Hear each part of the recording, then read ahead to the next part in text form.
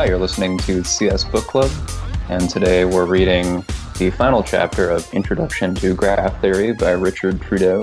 This chapter is about Euler walks and Hamilton walks. I'm Brian, and with me is Clint. Hello. Amy. Hey, everyone. And Justin. Hi, everybody. Oh, we reached the home stretch. Yeah. That we are. We're only a few walks away from the end. Oh. Oh, man. So a chapter is an edge. We only have one edge to walk. I think a chapter would be a vertex. The No. pages. No, 'cause it's a journey between the beginning and the end.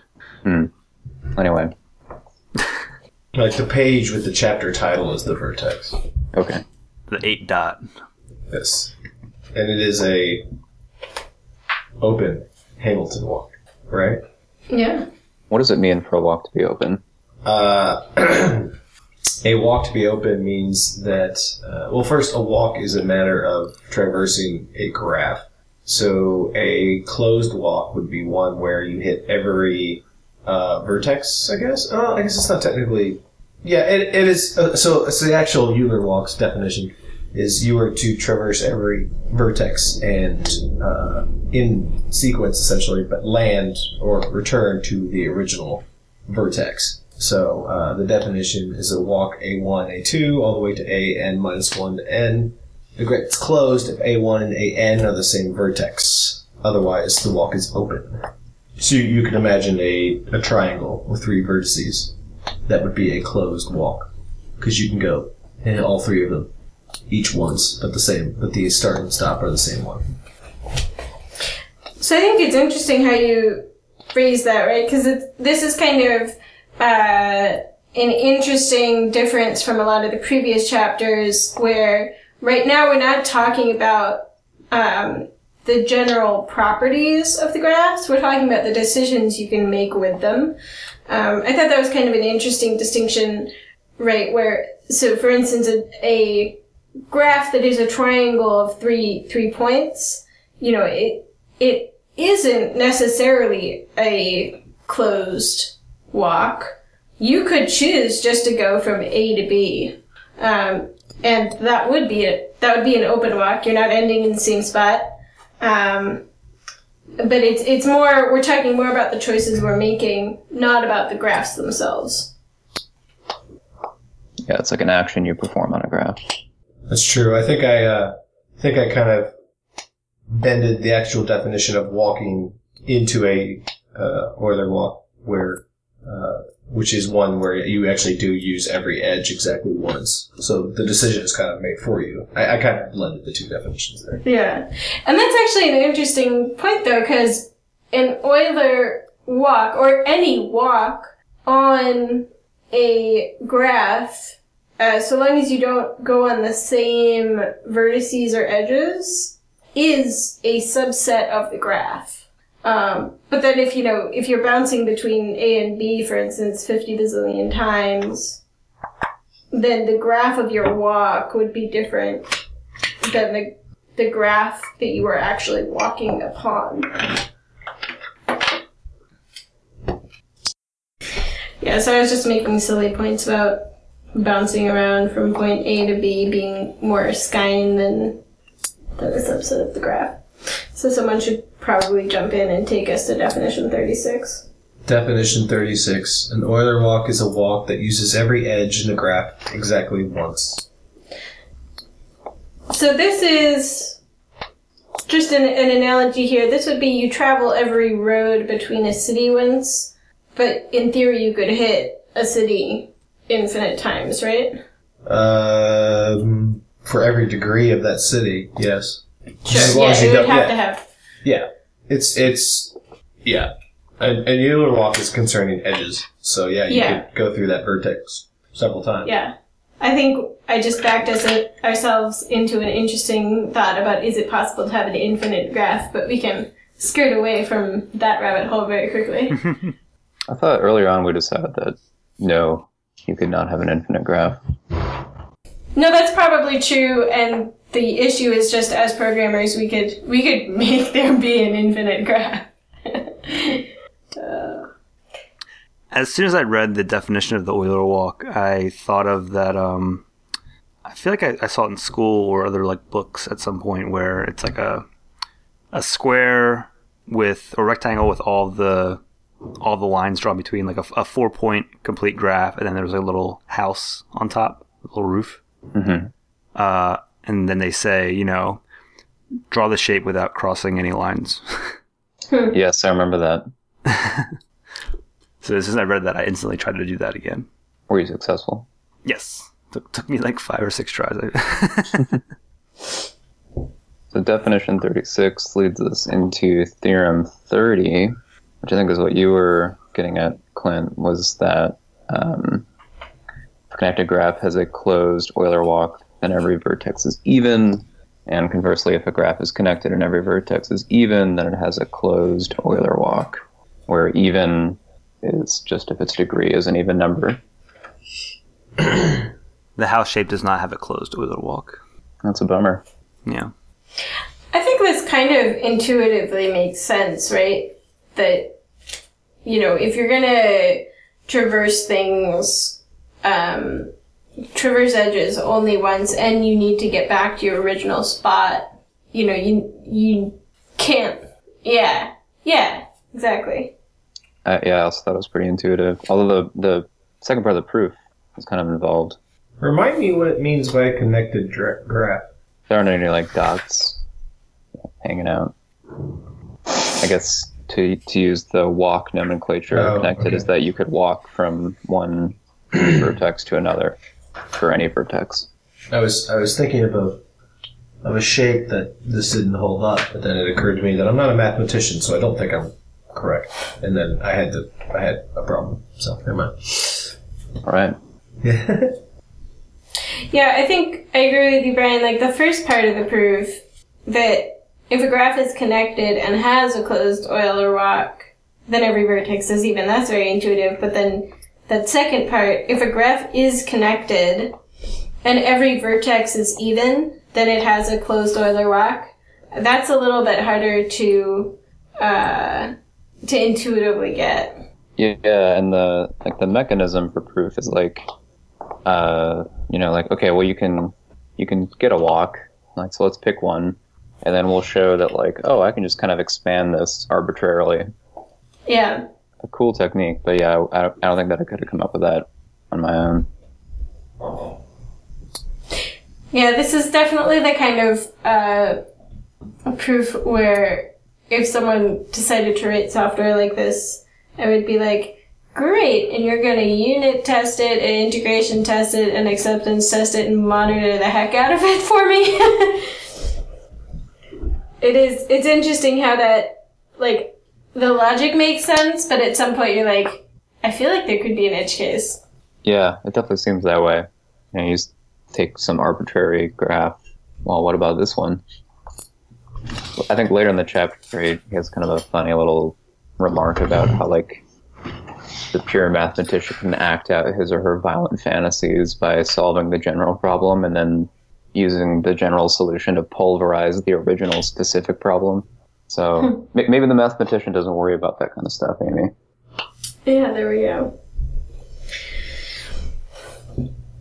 So I think a part of that proof is illustrated, or at least the technique of that proof is illustrated by this figure that we have, where they're taking an arbitrary walk that kind of looks like a flag, one of those medieval military triangle flags, and then slowly expanding it to cover a connected even graph. And so, I think it definitely does make sense that I can't disprove any one step, and by the end I'm convinced. And I think the corollary 30 makes sense too, once we accept that proof. Yeah, agreed. So that's basically saying that, if you can get a closed walk, you're essentially kind of making a circle, and so you can move the start an end point to any place, and you'll still be able to get back home. Mm-hmm. Yeah. Yeah, the theorem after that was pretty intuitive as well.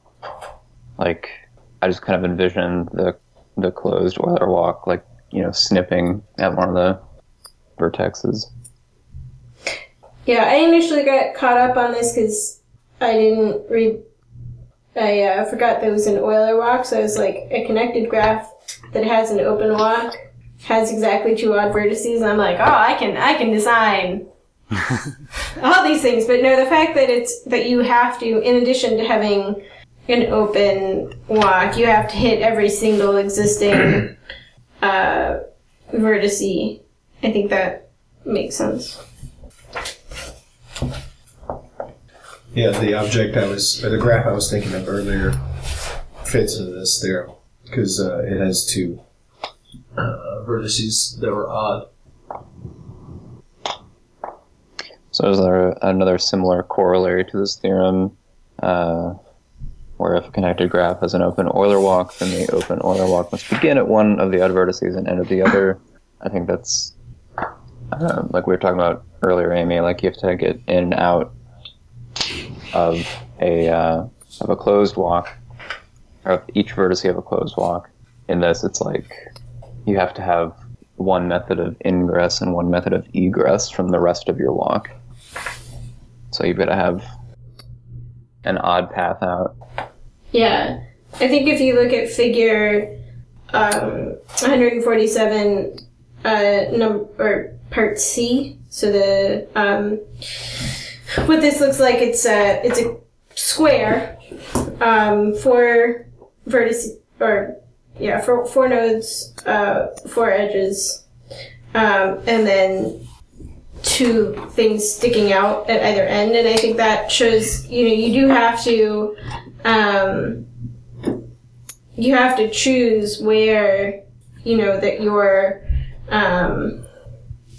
odd vertices are placed, because you can't do an open Euler walk on 147C. And I guess, actually, that goes beyond Corollary 31, which is specifically that, like, you have to begin and end. It's also, not only do you have to begin and end, but they have to be positioned correctly so that you can begin and end there.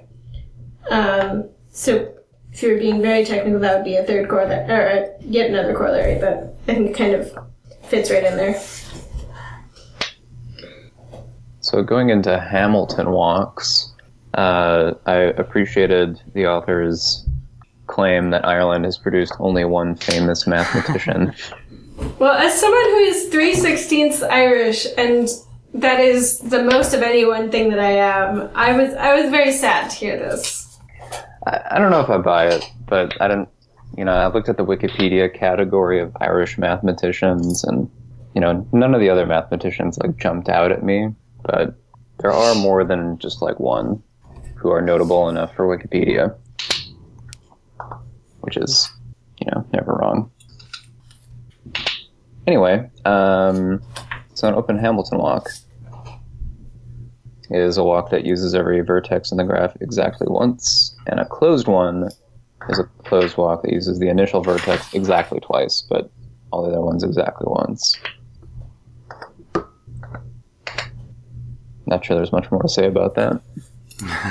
I'm still kind of confused why the author went out of his way to refer to him as a bizarre man. I remember looking at the I looked at the Wikipedia article, and his death was related to excessive drinking and overeating, but that was really the only mention of drinking. It's not like he was a wild drunk that I've seen. Well, he was an entrepreneurial drunk. Made a game that was also math.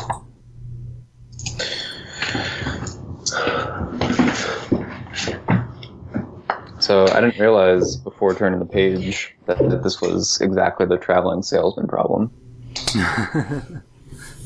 That's cool, because I've heard of that. Yeah, I was a little disappointed to realize that the traveling salesman problem did not take distance into account. Because, I mean, you could end up with some very poor salespeople if you end up choosing if you have a very interconnected graph and you end up choosing the inefficient way to go. It's like in physics how they assume, like, you know, a perfect sphere. We assume a salesperson with endurance. Yeah. How does that affect the efficiency? Assuming you have to hit every vertex, what impact, especially if you're just doing once, what impact is the efficiency there? So if you imagine a map, right, of let's say LA, Anaheim, Eagle Rock. I'm just naming a bunch of smaller places in LA. Imagine like 50 of them around LA and Boston. It may be more efficient for you to drive through one of those suburbs again as you're tootling around LA than to make the path all the way out to Boston. I don't know. Actually, that's a bad example, isn't it? Because that validates your point that if you have to go to every one of them and it's closed. So this might be an interesting thing to think about, because given that graphs don't imply distance between nodes, but reality does imply distance, so the weighted nodes, like I know there is a version of the Traveling Salesman where you assign weights to each node and it does change the outcome, but I'm struggling to come up with a good geographical analogy to this. Is the weight like elevation? The weight would mean distance, right? So it basically says it costs you 10 miles to travel this node as opposed to 2 miles. Sorry, not this node. It costs you 10 miles to cross this edge rather than 2 miles to drive this edge. So yeah, and you can apply different things to them. So for instance, if you're trying to find the most efficient way to do an action, for instance, so the CS program locally has, they discovered that they charted out all the requirements to get a CS major, and it was a cyclic graph. So there's a dependency that depended on another dependency. But so if you wanted to game the system, right, you could put weights on each of these would be weights on the nodes, because the nodes would be classes and you'd be like, this is a really hard class. So try to avoid it as I get my degree. But you could also say, try to optimize a particular path for something to happen. Let's say you know that there's a super expensive API call that takes on average 30 seconds. You could assign it a weight of 30 and try to, as you programmatically try to figure out the most optimal way to get your information or get something done, your program would be able to avoid it by knowing that there is a cost of 30 seconds to traverse an edge.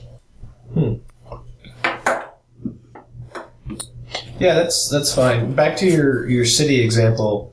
If you were to think of like somebody who had to go to Boston, New York, Chicago, St. Louis, and Miami, it would be really inefficient, right, to go Boston, Chicago, New York, St. Louis, Miami, then back to, I say they started in Boston, whichever. Yeah. Whereas it would probably be more efficient to go Boston, Chicago, St. Louis, Miami, New York, Boston. That makes much more sense. Yeah. You started naming suburbs I wasn't familiar with, so it was hard for me to follow what distances. When you said Boston, it's like, all right, well, that one's far away.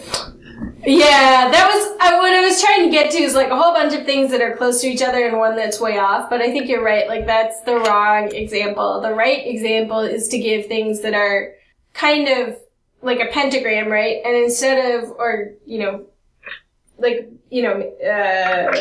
with 5 it would be hard, but like, 12 different points, and you want to get to the point where your algorithm selects the fact that the salesman should just really just go around in a big circle rather than trying to cut through and make a star shape. Yeah. It only took me like 5 minutes, I think, to get across a decent explanation of that. Thank you for bearing with me. We're here to help you talk it out. Yeah, there we go. So back to, I think we're at lemma 32. And I'll be honest, I did not quite understand what this is supposed to be saying. So it says, if the sum of the degrees for every pair of vertices. So what does it mean for there to be a pair of vertices? Does it mean that... And they don't have to be directly connected? Or connected at all? Okay. So if I have... I assumed they were adjacent. I guess it doesn't actually say that.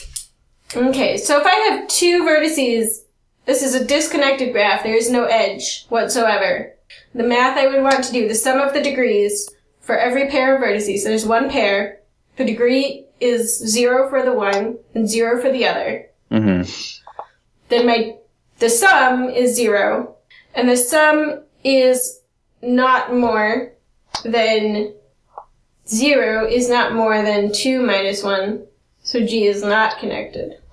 So the sum of the degrees is 0, and that is not at least 1.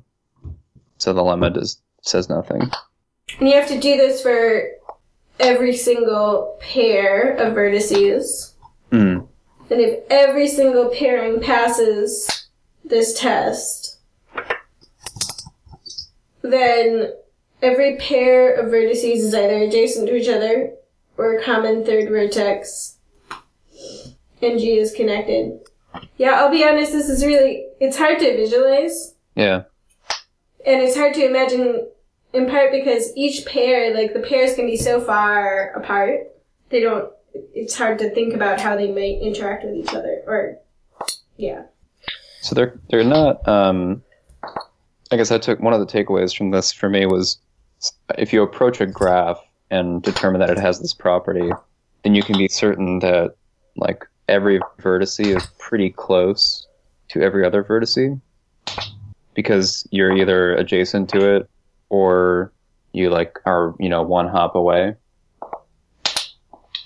Right? So like I read common third vertex as like, I'm not adjacent to you, but I'm adjacent to someone who's adjacent to you. And if that's true for every pair, then I feel like as you increase the number of vertices and then in the graph, you end up with like a big hairball, which is very connected. At least that's just how I visualized it. Yeah, your comment about vertices with no edges kind of throws me because I'm pretty sure this only applies to connected graphs. It says above, most of what is known about Hamilton walks is contained in 2 rather uninformative theorems. So when we're talking about Hamilton walks, we're talking about connected graphs. Yeah, definitely. Sometimes it helps to go for a known negative case. I am 100% sure that 2 disconnected nodes are not in fact connected, so it was just it's like a sanity check. Yeah, exactly. Like, this lemma isn't obviously false for the simplest thing I could imagine. Yeah. So then, with the same conditions as lemma 32, you get a Hamilton or an open Hamilton walk. So that's neat. This proof was challenging to follow. I admit I kind of glossed over it. I just kind of kept going. Yeah, I feel bad because I got stuck, and I'm still a little bit stuck on lemma 32. I'm sure if I sat down and worked through it a little more, I'd get it, but I did not even begin to parse the rest of it. I did, even though I didn't understand anything in between the statement of Theorem 32 and the statement of Theorem 33, I did think I understood the difference between it, because you're just adding... Wait, V minus 1. Okay, so it's not that you're adding one extra edge. It's at least...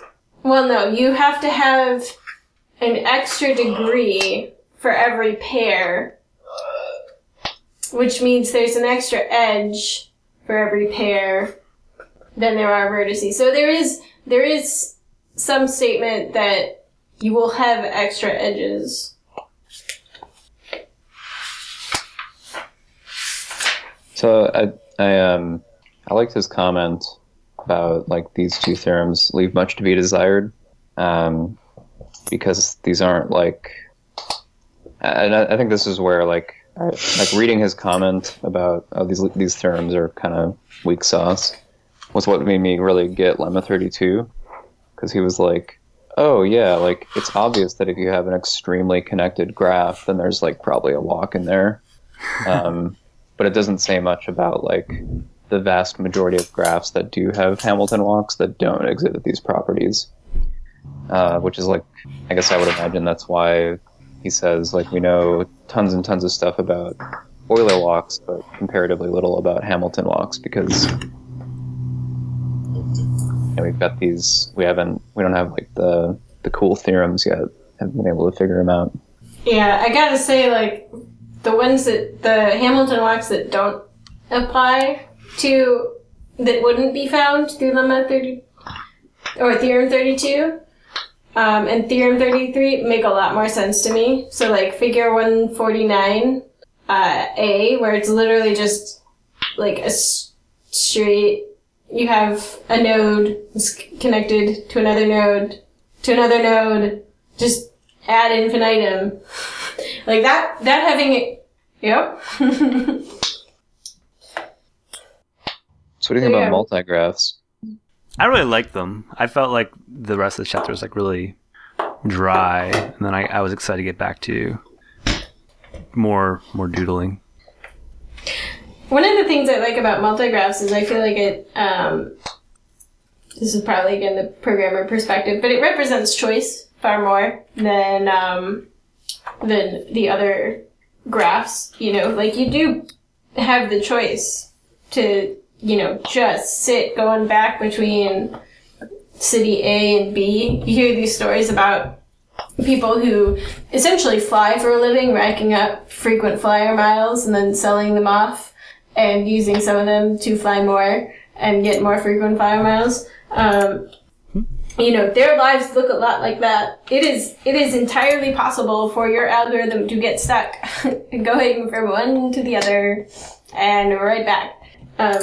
So I appreciate them for that perspective. One of my friends was an airline pilot for a while, and I concur. His life was like a bunch of skeins from Skeen. I just assumed it was pronounced Skeen. I didn't really think about it. I thought of like skeins, like on a tape deck, but maybe that's a differently spelled word. Moleskine. See. But yeah, so like he would, you know, his life was like a skein emanating from St. Louis, basically. But it's cool that, like, you know, all the same theorems for graphs, or for walks on graphs, apply to walks on multigraphs. Just like, you know, add more lines. It still works.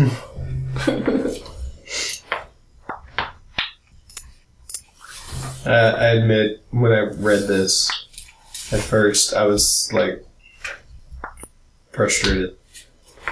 I know you guys sounded excited about it, but I was like, why would you even do this?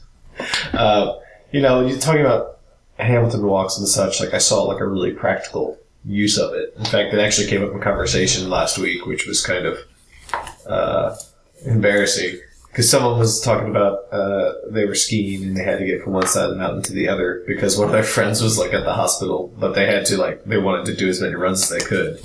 And I was like, oh, well, you needed a Hamilton walk while your friend was in the hospital. And they were like, what did you just say? And I was like, I don't know. You should have gone fast to your friend.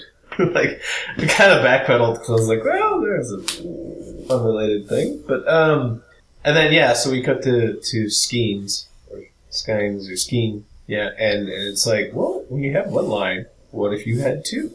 What if? Why are we doing this? So this part just kind of went into the weeds for me of why are we even doing this? Like, it's like a mathematician needed something to do. I don't know. I do respect mathematicians. I'm sorry. I think they're just that much smarter than me. They're just that much smarter than me. so. Clint, I'll make an argument for the relevance of skeins.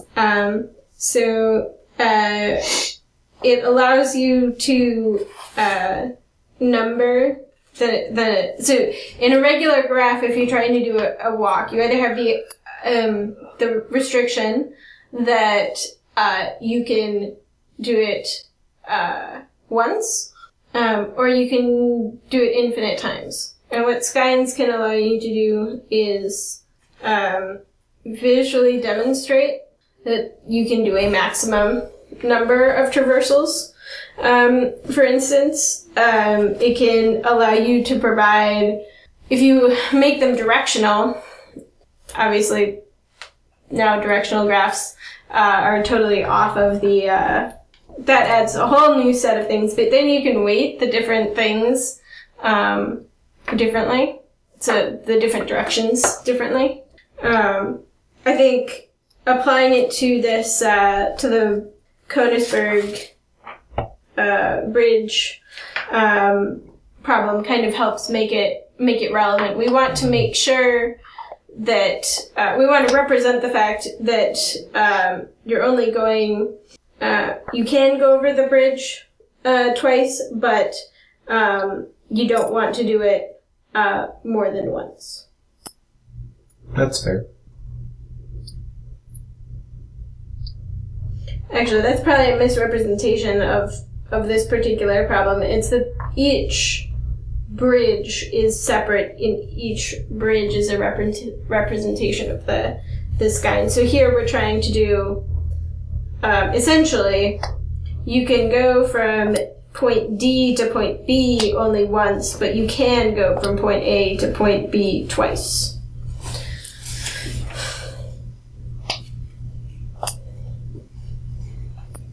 Yeah, I found it difficult to, without looking at, someone else's work, I found it difficult to, translate the map drawing of these bridges into a graph. I think it got too real, and then I got confused. Yeah. Once I saw figure 154, I was like, oh, yes, clearly. But yeah, it did not immediately pop into my head correctly. I had, I struggled with, I was making too many skeins. And I think, yeah, obviously.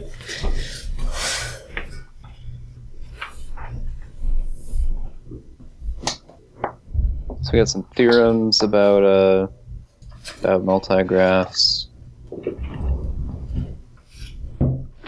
These are all, the proofs are all left for the reader, which I did not do.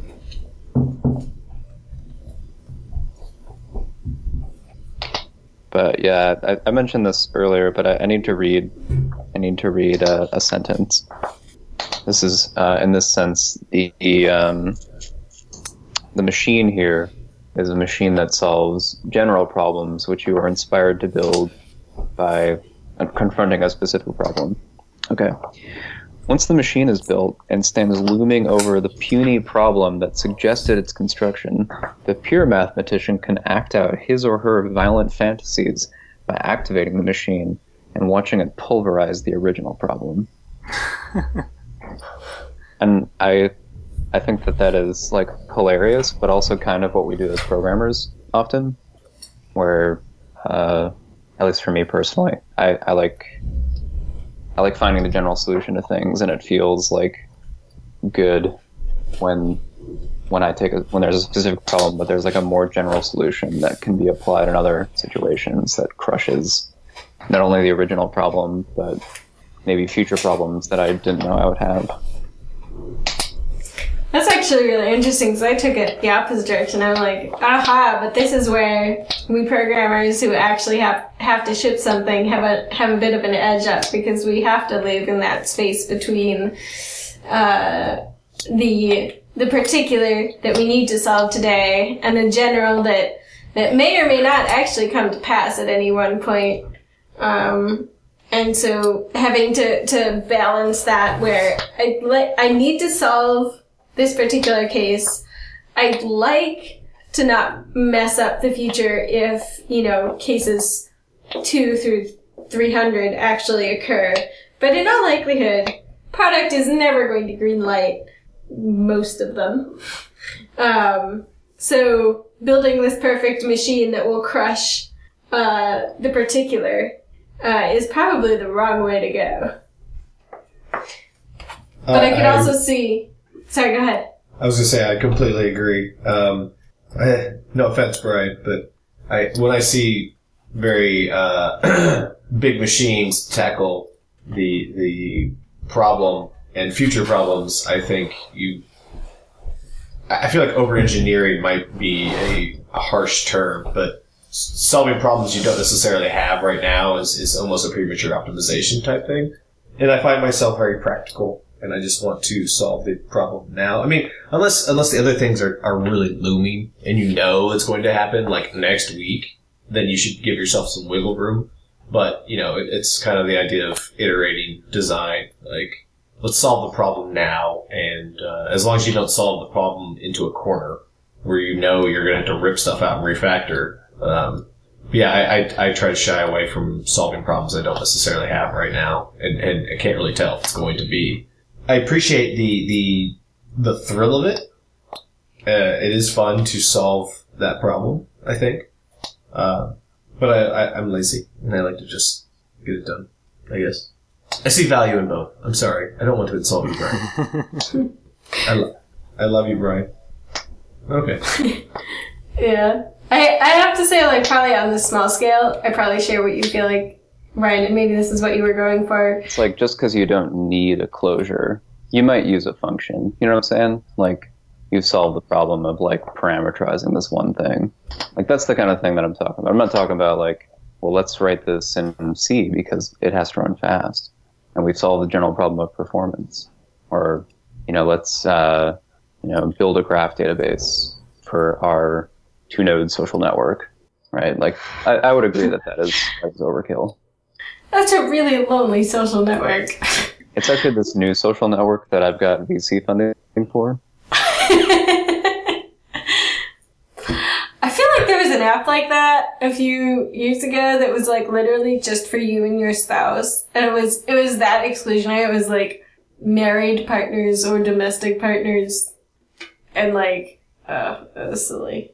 Like a bespoke app for your marriage. Yeah. With special emoji, Brian. Special emoji. That might get me to shell out for it. Marriage-themed emojis? So I think that brings us to the end. Yes?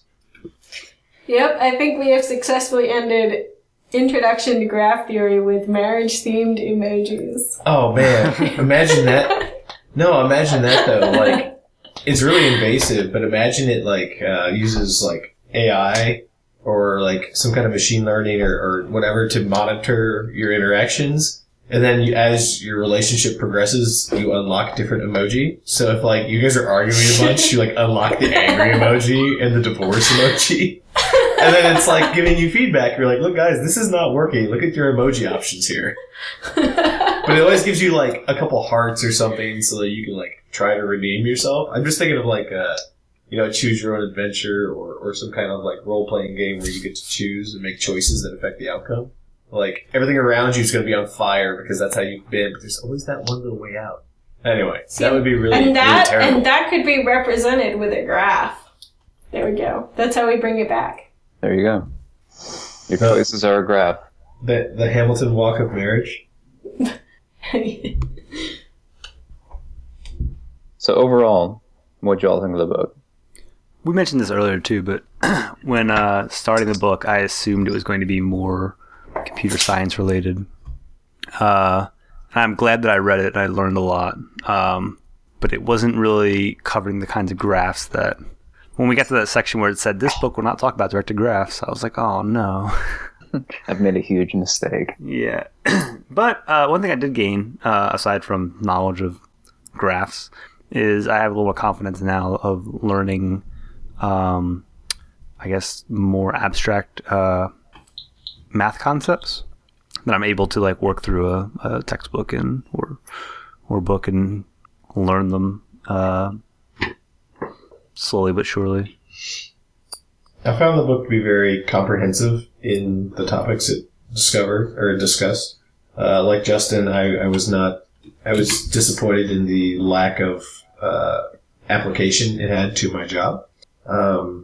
But I've mentioned learning software languages that I have no intention or no thoughts on using because if nothing else, it'll make me think differently or expose me to different things. So in that regard, it was good. I learned a lot more about the quirkiness of mathematicians and just a different area of math that I really didn't touch on in college. So it was neat to be reading academic stuff like this again.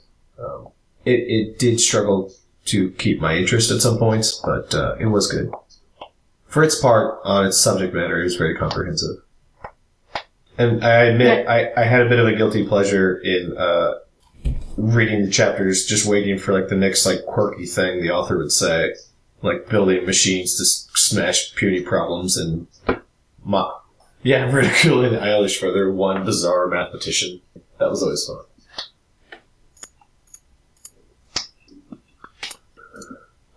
Did you have any closing thoughts, Amy? Nothing that wasn't already shared. I think it didn't quite hit some of those points that some of the aspects that are interesting about graphs to programmers and computer scientists. So that was kind of a difference in expectations. Had I gone into it knowing that we wouldn't kind of touch on those, would have been a very different experience. But it was fun to dig into some of these and to kind of appreciate what graph theory is about. Agreed all around. Well, I think that will do it for us. So thanks for listening. Thanks for reading. Yeah. Brian. So this is where it says bye. Bye. See ya. Thanks, everyone. Bye, everyone.